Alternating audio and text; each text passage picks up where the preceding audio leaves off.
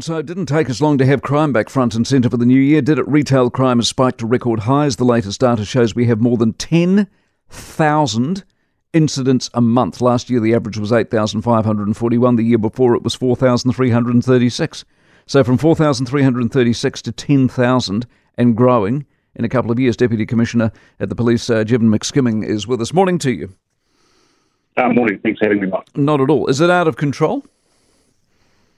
I don't believe so. I can certainly understand why people might think that. I think the environment at police has changed really significantly in how we report. You will remember that we introduced our digital 105 capability, and we're also working with a young New Zealand company called Aura, which is working with retailers to report crime.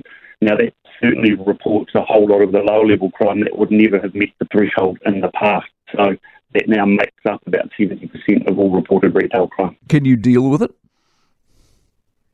Yeah, look, we are. So I think in terms of what you see locally, I mean, a good example is in the Waikato. You'll have seen recently that we arrested 10 youth.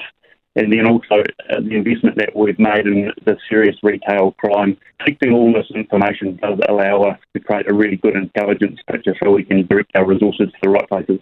So when people say the cops never turn up because there is so much crime and they don't have the resource, they are wrong. Well, what I know, in the ram raids, which is an example, there was just over 900 reported offences last year, and we resolved and have prosecuted over 540 of them. That's a really good resolution rate for this type of crime type. But when, and it is the problem, we've had this discussion at length last year, is part of the problem, when you prosecute, that doesn't mean anything, because if the prosecution turns up in court and the judge says, don't worry, go away, or maybe you can have a bit of this for a fine or whatever, they're back out re-offending. That's your frustration in reality, isn't it? Well, it does take a systems response to actually have a good outcome here. In terms of what our frontline officers are doing every day on the front line, they're certainly being tenacious with putting those people in front of the prosecution so that the opportunity for a change can actually happen. The people who steal in broad daylight, the things we're hearing from supermarkets where they load their trolley up and then literally walk out the door, and no one challenges them, and if they are challenged, they tell them to go get stuffed and they keep on walking. What's happened in society with the relationship between those sort of people and authority?